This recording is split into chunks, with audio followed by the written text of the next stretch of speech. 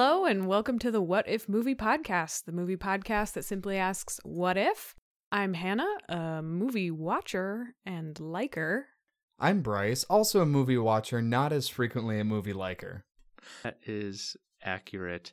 And I'm Josh, and I spent a long time liking movies just because I thought, man, I could never make a movie, so I can't hate too much on movies, but I think the longer I spend with Bryce, the more I find to hate in movies, so... Good. Aw, that's a shame. Good. You're a terrible influence. Movies enable us to dislike things so that we don't have to dislike people, just their collective efforts. Well, we're not going to talk about that today. That's maybe a topic for another day. Maybe so. Today we're going to talk about, the prompt for today is, what if Jurassic Park was directed by Guillermo del Toro? I will hand it over to Bryce. Why don't you tell us a little bit about Jurassic Park? Yeah, I'll give you a recap for Jurassic Park. Though, to be honest, if you need a recap for Jurassic Park, you're maybe listening to the wrong podcast, maybe listening in the wrong, or maybe just existing in the wrong alternate reality. Because I think literally every human being has seen Jurassic Park. But, essentially, there's an old Scottish guy. He finds a way, as many people are competing to do, turns out, to clone dinosaurs using DNA that's been found in a mosquito, and he makes, like anyone would, a theme park out of this. He brings in some people to try and get their signature of approval on this theme park. Things go poorly as part of the poor consequences of someone trying to steal some of the dinosaur DNA. There's a T-Rex that almost eats people. That does eat some people. There's velociraptors that eat some people. Clever girl. And eventually, pretty much everyone escapes just fine, having learned a lesson about man trying to play God and doing things because you can without asking if you should. What a recap. Thanks. Thank you. I thought that was an excellent recap. But yeah, I don't really know why this idea popped into my head, but I thought it would be fun to just do something that's totally opposite, right? Just kind of these foils of each other. And Jurassic Park and Guillermo del Toro were like the first things that popped in my head, and I tried to come up with different ones, and I couldn't, so it just stuck. This is fun. Absolutely, and I think with more seriousness than I approached my recap, like Jurassic Park 1993 is one of the really emblematic movies of the 90s. Of course. And that, of course, owes a lot to the score, John Williams, and to the directing. And it's just, there's so many things in that movie that are so very iconic, I'd say decade defining. And I think it's a difficult movie to imagine being done by someone else. And so that's why I think it's a good choice to do so. Yeah. Josh, do you remember your first experience with Jurassic Park? I actually saw Jurassic Park a lot later than I probably should have. It's one of those movies where, as a kid, if you don't see it, all of your friends are going to tell you about it anyway on the playground. And I just never happened to see it. I just missed the movie somehow, and then I saw it when I was older, and I actually had seen the sequel, The Lost World, first. And so I always liked that idea of a T-Rex destroying a city in that movie, and so it was interesting to go back and watch. Steven Spielberg, I mean, he makes you believe that these dinosaurs exist in the screen, and so it's his visual storytelling is really his own, and by the 90s, he's got 20 good years of honing his craft. So I really like this idea of taking another very distinct director and seeing what he can add to the movie. Yeah, I think it'll be kind of fun. I don't know when I first saw Jurassic Park. It's one of those, I feel like I say this every time, but it's one of those movies that's just like always been around for me. I'm guessing I was probably in middle school, just because it's kind of scary if you're a little kid. So I was probably in middle school, but I'm guessing it was one of those things where like it's on TV and you catch it at different points every time. And so eventually you see the whole movie, but then you're way older by the time you actually just like sit down and watch it start to finish. But it's just so, I mean, it's good. It holds up. We rewatched it obviously before this podcast, and like, the effects hold up, the story holds up. Like, there's some silly kind of 90s moments, of course, or like weird science fiction moments, but it's just a fun movie. It's so good. Yeah, so like everything except the computer user interface, just like the graphics that are involved in this Unix system. Yeah, just like, oh, we need to slowly pan towards this 3D image of the file. Yes. Everything except that, honestly, I think holds up. My experience, surprisingly, was really similar to Josh's in that I'm pretty sure I saw The Lost World first. I remember watching The Lost World at my Aunt Ruth's house. And similar to you, Hannah, I think I probably saw every scene of Jurassic Park at some point before I actually sat down and watched the movie, just because it was throughout my childhood, just kind of everywhere. So you see bits and pieces everywhere, and then I don't remember when I finally actually said, like, I am watching this movie. Yeah, I'm kind of excited to hear what you guys think. I think this will be kind of a fun one. So let's jump into it. Josh, why don't you start us off? What Guillermo del Toro movies have you seen, and what did you take from it? Sure. So I was more intrigued with this prompt because of the Del Toro aspect. I haven't really seen too many. I own one Del Toro movie, and that would be Blade 2. Nice. And then I had seen Pacific Rim once, and I decided I'm going to go see The Shape of Water because of this prompt. So I went to go see The Shape of Water. So the two that are freshest in my mind that I rewatched to set up for this podcast was Blade 2 and The Shape of Water. And in both of them, to varying degrees, especially in The Shape of Water, they explore this theme of otherness and being an outsider. In Blade 2, there's sort of this sense of elitism between the vampires, a class system of vampires, if you will, and Blade just kind of gets caught up with that. And so, although Blade isn't really part of that system, he himself is kind of an outsider because he is this half-human, half-vampire. And then we see the pure-blood vampires, and then Blade 2 is all about this new evolution of vampires that is starting to rise, and how the purebloods reach out to Blade for help, which is something that's very different for that universe. And then in The Shape of Water, basically all of the protagonists in the movie are all outsiders. We have Sally Hawkins' character, Eliza, who's a mute woman in the early 1960s. And her best friend, Giles, is a gay man. Her co-worker Zelda is African American. And then, of course, you have this specimen, this creature, this living fish god thing that is pretty other, pretty out there. So both movies focus on that sort of topic, and that's kind of what I was applying when I was thinking of how Del Toro would handle Jurassic Park.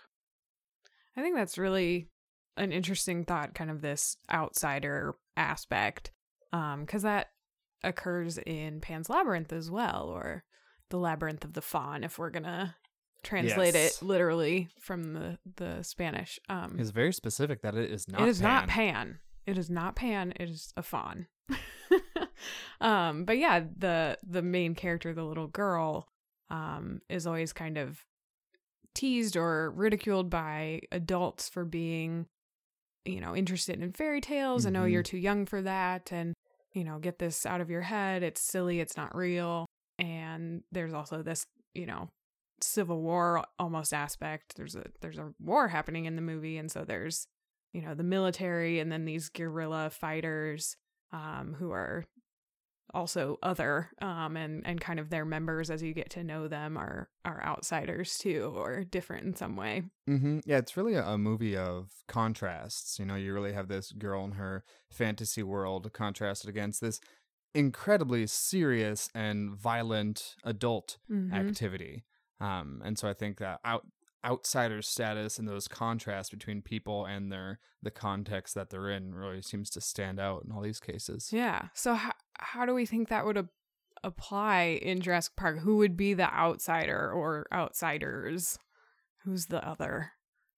Well, I thought at first maybe making Dr. Sattler and Dr. Grant maybe more other, kind of more out there than the rest of the scientific community. Maybe they have some strange ideas, but I think the guy actually who's the strangest or has the craziest ideas, strangely enough, maybe not the most eccentric guy, not Ian Malcolm, who, played by the great Jeff Goldblum.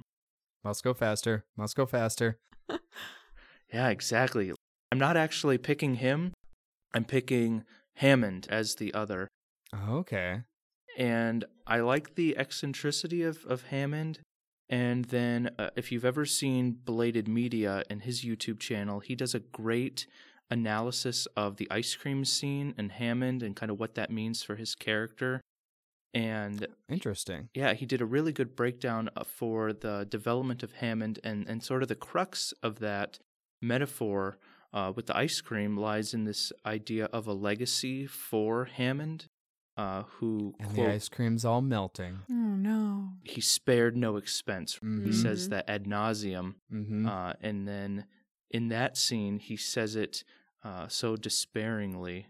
And so I think that going with this theme of other could be modified slightly to show a man who has always been on the outskirts. Maybe we get a little bit more of a backstory of seeing him failing at trying to create these parks or these visions for people to come see, these attractions, and never breaking through.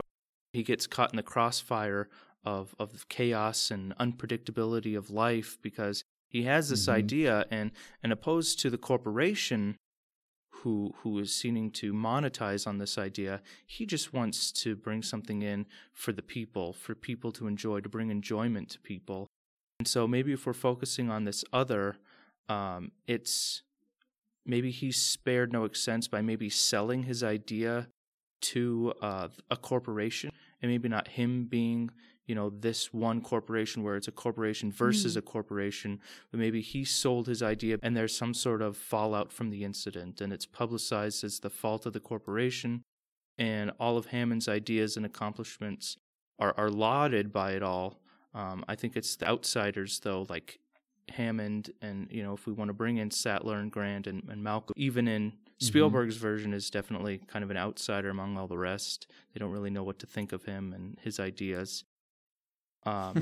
They have this idea to make it truly functional, and so then maybe rather than it being a spectacle, life finds a way, so to speak, to survive and continue because of their care, because they relate to this otherness of the dinosaurs as being something out there and different from what our society is used to. And so maybe you can't try, and you shouldn't try to assimilate into what the majority expects. And so I think that's kind of where Del Toro could take it. Yeah, I think that's a really, really cool connection, kind of this, making one person kind of this outcast that you follow through the story. And that was something I kind of picked up on too in rewatching Pan's Labyrinth. Is I think if Del Toro was going to be directing this, it would follow one character, or at least a smaller number of characters. And not to say that you couldn't have the rest of the characters, but like Jurassic Park as it is isn't really about one person. It's about the group, right? It's about the whole. Though we do see Dr. Grant's growth with his attitude towards his children. Yes.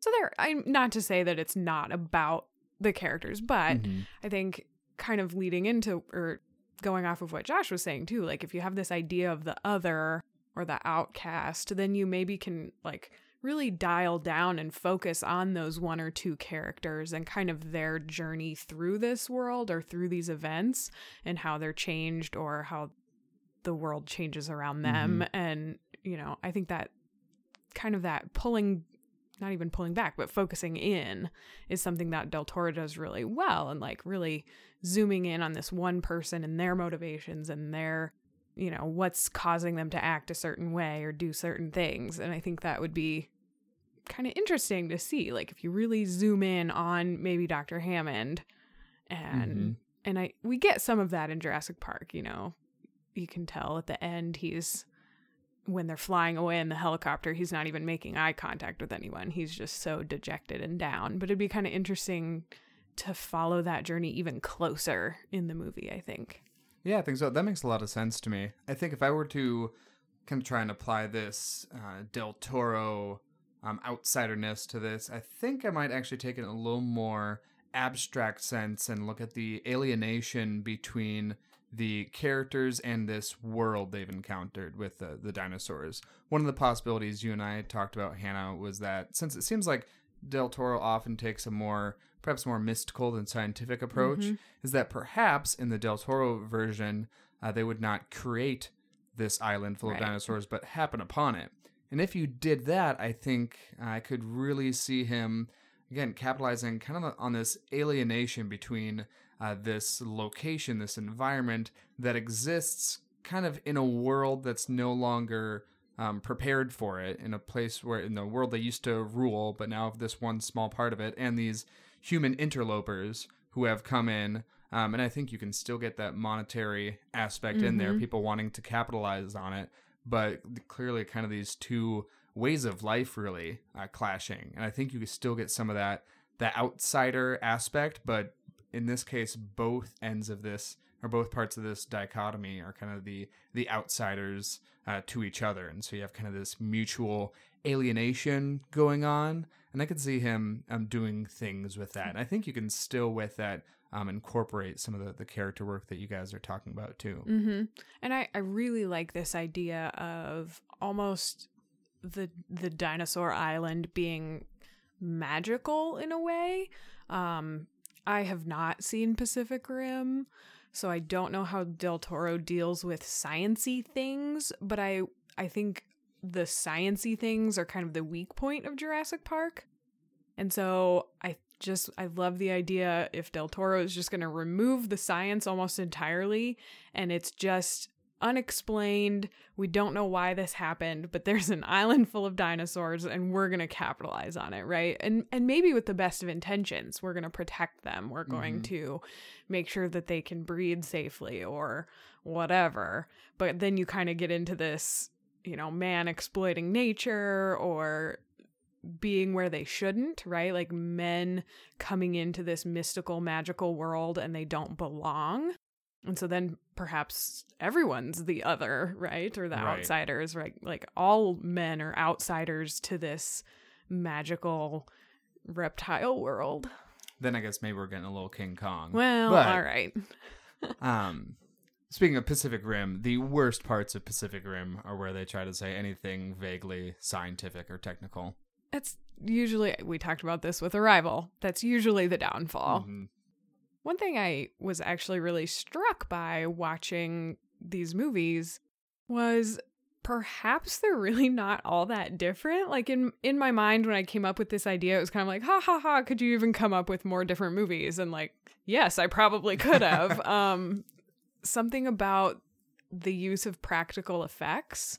Del Toro, in Pan's Labyrinth at least, sought out Doug Jones, and I think has used him a couple of times. They worked together quite a bit. Yeah, they were. He was the creature in The Shape of Water too. Okay, that's what I thought. Yep. So, I mean, Doug Jones is just kind of, he's magical in and of himself, but he's like a less digital Andy Serkis. He is, yeah, exactly. So, Del Toro's really big on these practical effects, right? Like having an actual person reciting these lines and interacting with the other characters. And that's honestly one of the strong points of Jurassic Park too, is the practical effects. But they both know where practical effects have a limit and where you need to use computer generated imaging. And so that's something that I don't think really would change, which is kind of curious to me. But kind of that balance of CGI with practical effects is kind of what is so magical about Jurassic Park 2, and like, these scary raptors that aren't just green screen, right? It's a raptor. It's right there, and they can touch it. A lot of the work of like discovering what you can do with CGI. A lot of those techniques were not in place in any way yet at that time. Yeah. And I think, Bryce, you and I kind of talked about this too, is Del Toro's really big into color. And every scene or part of the movie having kind of a color theme, and that means something greater to the film as a whole. And you had kind of mentioned actually that while perhaps Jurassic Park would use more color and color differently if it were directed by Del Toro. It actually does kind of include a little bit of that color where Dr. Hammond is always in white. Yep. And Ian Malcolm is just always solidly in black, and they're the two characters that are farthest apart on the spectrum of this, whether or not we should have this dinosaur world, right? And so there's whether or not one's good or one's bad, they're on opposite sides. Whereas the other characters are color-wise, costume-wise in the middle. Yeah, and I think with a Del Toro Jurassic Park, we'd have a lot less mud-colored dinosaurs. I think we'd have some extremely colorful dinosaurs, because that's somewhere you quite literally have a blank palette. No one's really going to say, no, actually the Brachiosaurus was not that color. You can kind of go hog wild there. And so I could really see Del Toro doing some really creative things, either doing a consistent color scheme for all of the dinosaurs to make them extremely different from the interloper of man, or doing kind of different color schemes and dinosaurs between the carnivores, the herbivores, or any things you can do here. Mm-hmm. There would definitely be a lot of orange. There would be orange wombs in this movie. Gotta have some wombs. Yep, Pan's Labyrinth has bright orange wombs. Pacific Rim has a giant bright orange womb at the bottom of the ocean. I think there would be some prominent and symbolic bright orange in this movie. I agree with you there. We watched some of the special features for Pan's Labyrinth after watching it, and I think Del Toro said the word womb like 20 times. He really did. He really likes this idea of, a womb is like a safe space, and like that's what's real, or that's what's magical or special or protected in some way. And so I think there would have to be some element of this womb of some sort. Mm-hmm. Yeah, I trying to think back. I don't remember any sort of womb-like thing in The Shape of Water. It's got to be there. He's in a tank, right? Yeah, he is, but not where he's supposed to be, right? So he's being held captive. That's true. Ah. It's a prison womb. Maybe if they were given a scene of where he was originally, maybe there would be some orange wombs there. But I think just going off the visual storytelling of Del Toro, I got out of that movie, Shape of Water, and I totally believed this love story between a woman and a fish god.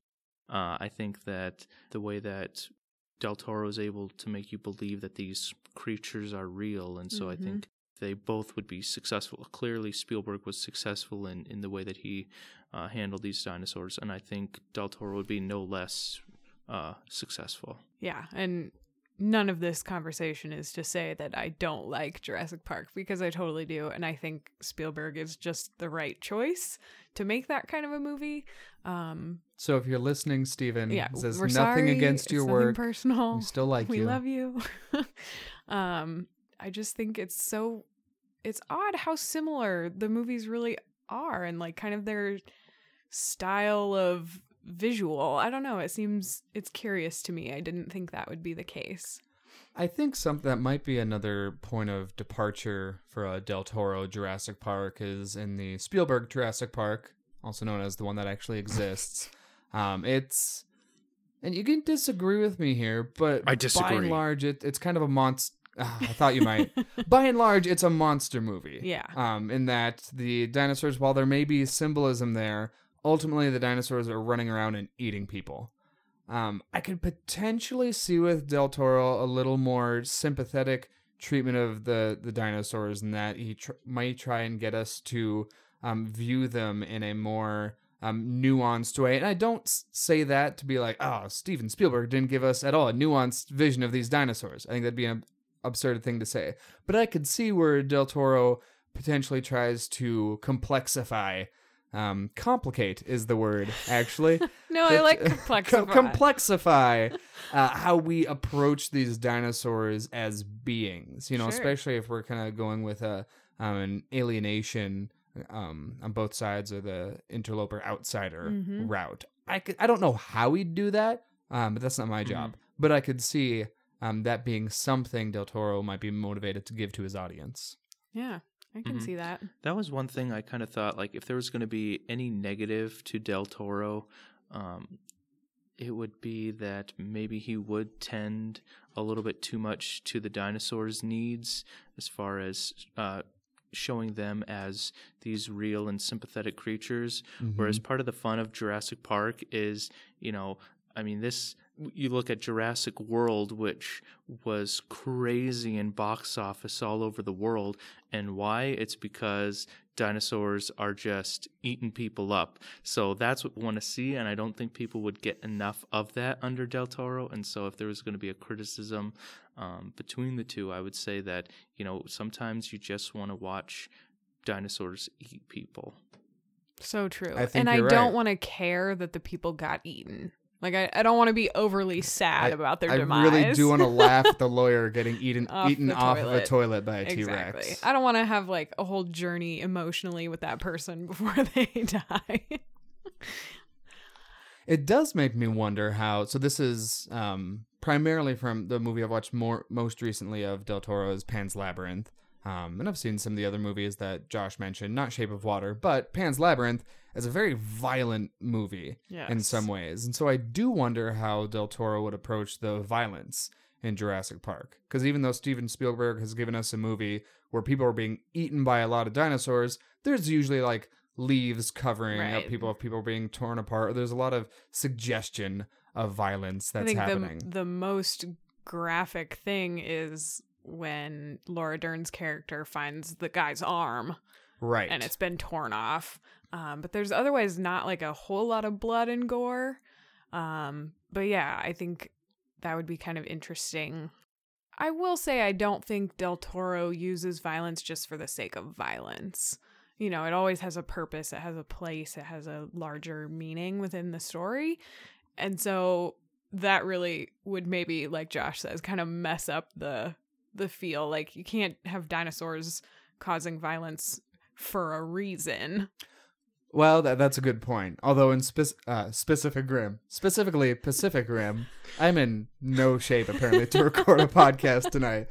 But in Pacific Rim, we definitely have a lot of just like cutting through monsters with swords. And I think that's actually more of a design decision than it is symbolism in that case, because the blood in Pacific Rim is quite colorful.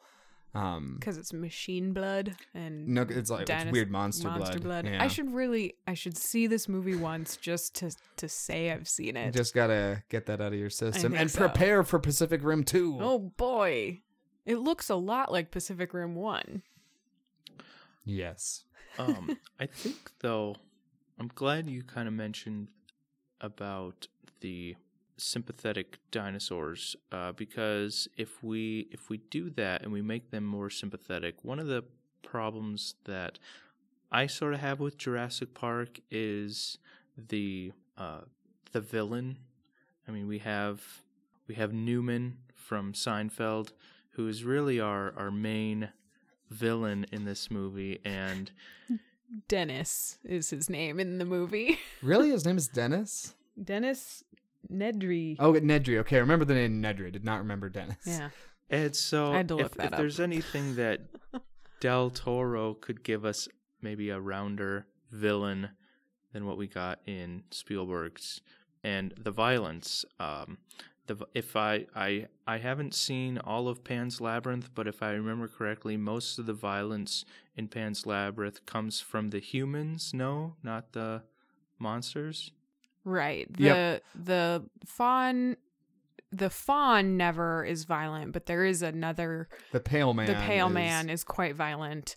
But yes, that's only one scene. The rest of the violence is all the only adults. Violence done towards humans is by humans. Other humans. So maybe that would be something too, is if we had a stronger villain that could give us that violence that we wouldn't get from the dinosaurs under Del Toro's sympathetic portrayal. Maybe that's something that we would be able to get that violence from. We'd be able to get the violence from that villain instead of the dinosaurs.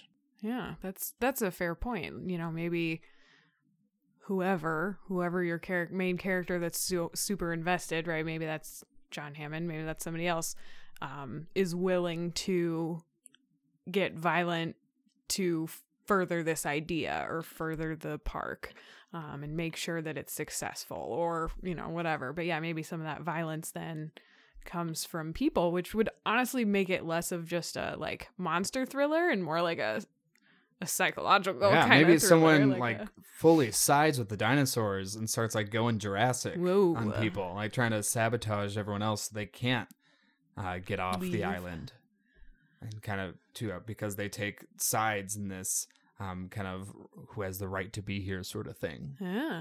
Wow, this took a sharp left. Which would really, if you're if you do some like aggressive color coding in the movie, I can just see as that person turns the opportunity to do a lot of neat color things there. You go.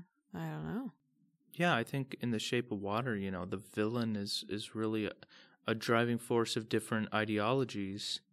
And we also understand why he makes the decisions that he does and, you know, what drives him. And so I think the best villains in movies in general are the guys who don't necessarily believe that they're the bad guys, that they're doing this for a reason, and that reason it goes towards a greater good or whatever the case may be.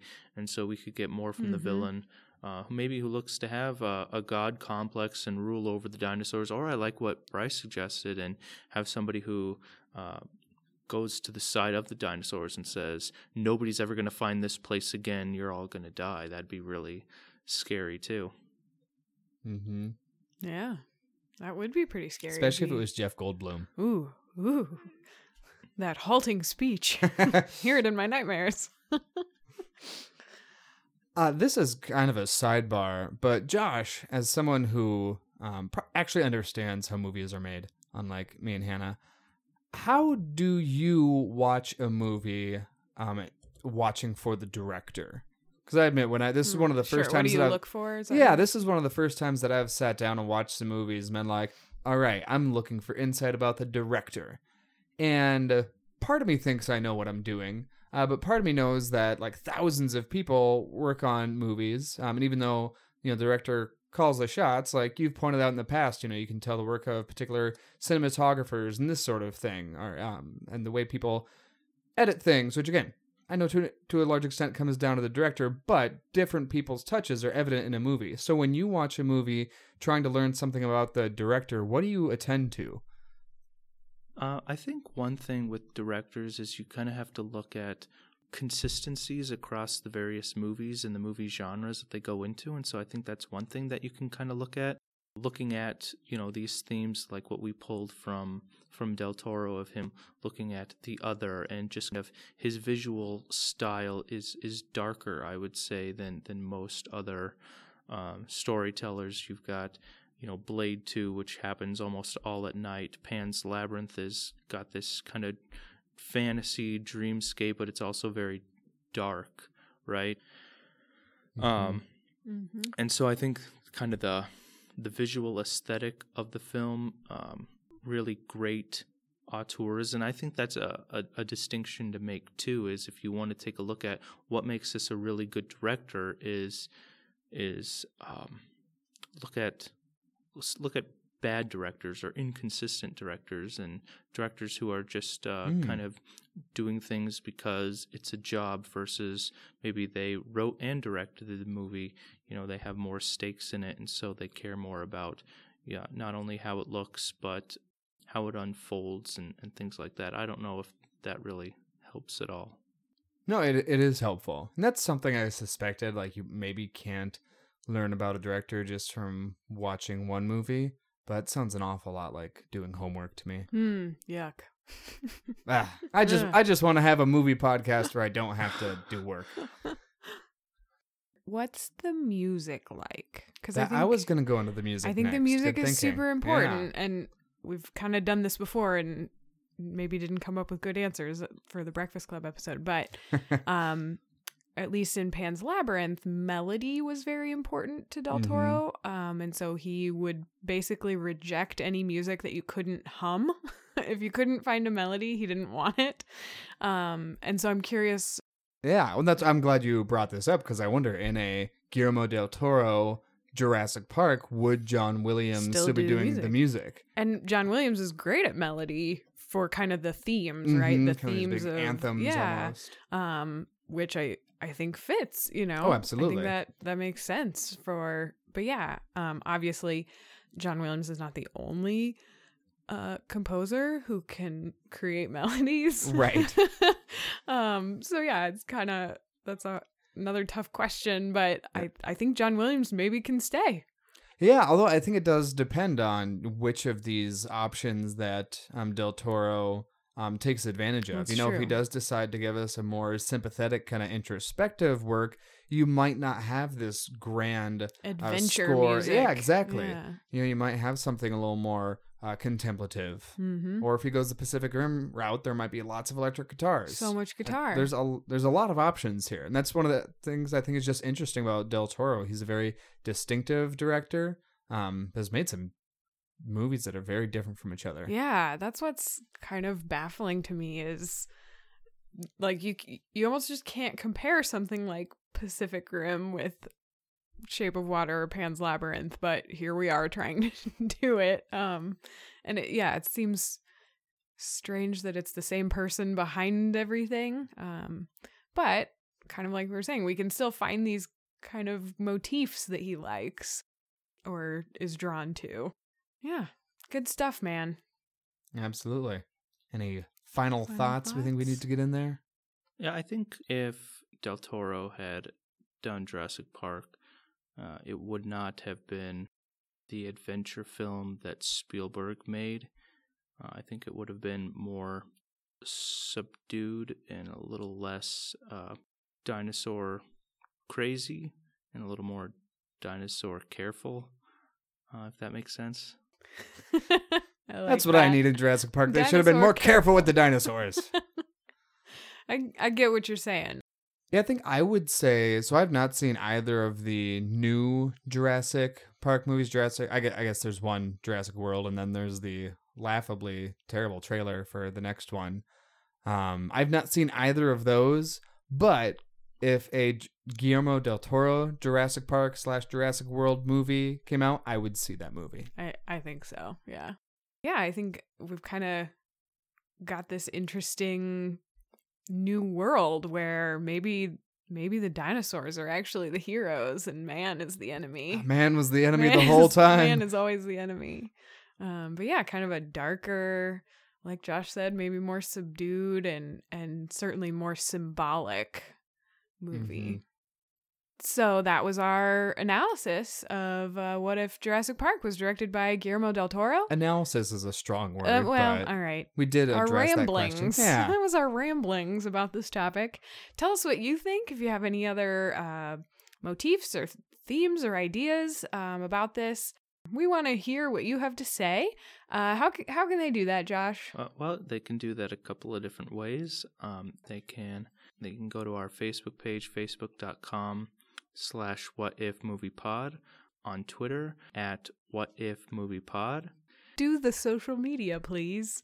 And what do we got up for next week, Josh? A little bird told me it's something a little new and exciting. Yeah, it is a little new and exciting. We are going to be addressing a fan-given question. Ooh. Thank you, fan.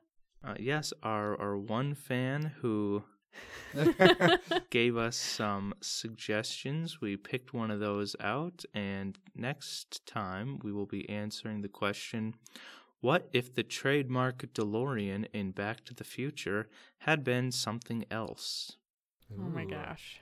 Some good options here. I'm just excited that I get to watch Back to the Future again. That is exciting. I already called dibs on Time Traveling Horse. That sounds complicated. Damn right.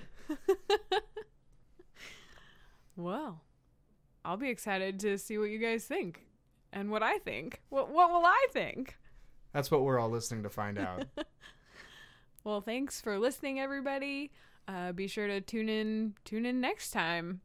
I realize that's an antiquated. I never know what to say. We're on a podcast. I know you don't tune in, but tune in, Right. please. Yeah, they're not tuning in. Make sure to sit around the radio with your Ovaltine and Yeah. I strongly suggest that you put your laptop inside of a large wooden box and Ooh. gather your family around Around. to listen to that box make noises. Sounds great. And be sure to like it when you do that. Yes, tell your wooden box that you like this podcast so that others will also tune in on their wooden boxes. All right, I think we've taken this far enough. Thanks, everybody, for listening, and we'll see you next time. Bye. Bye.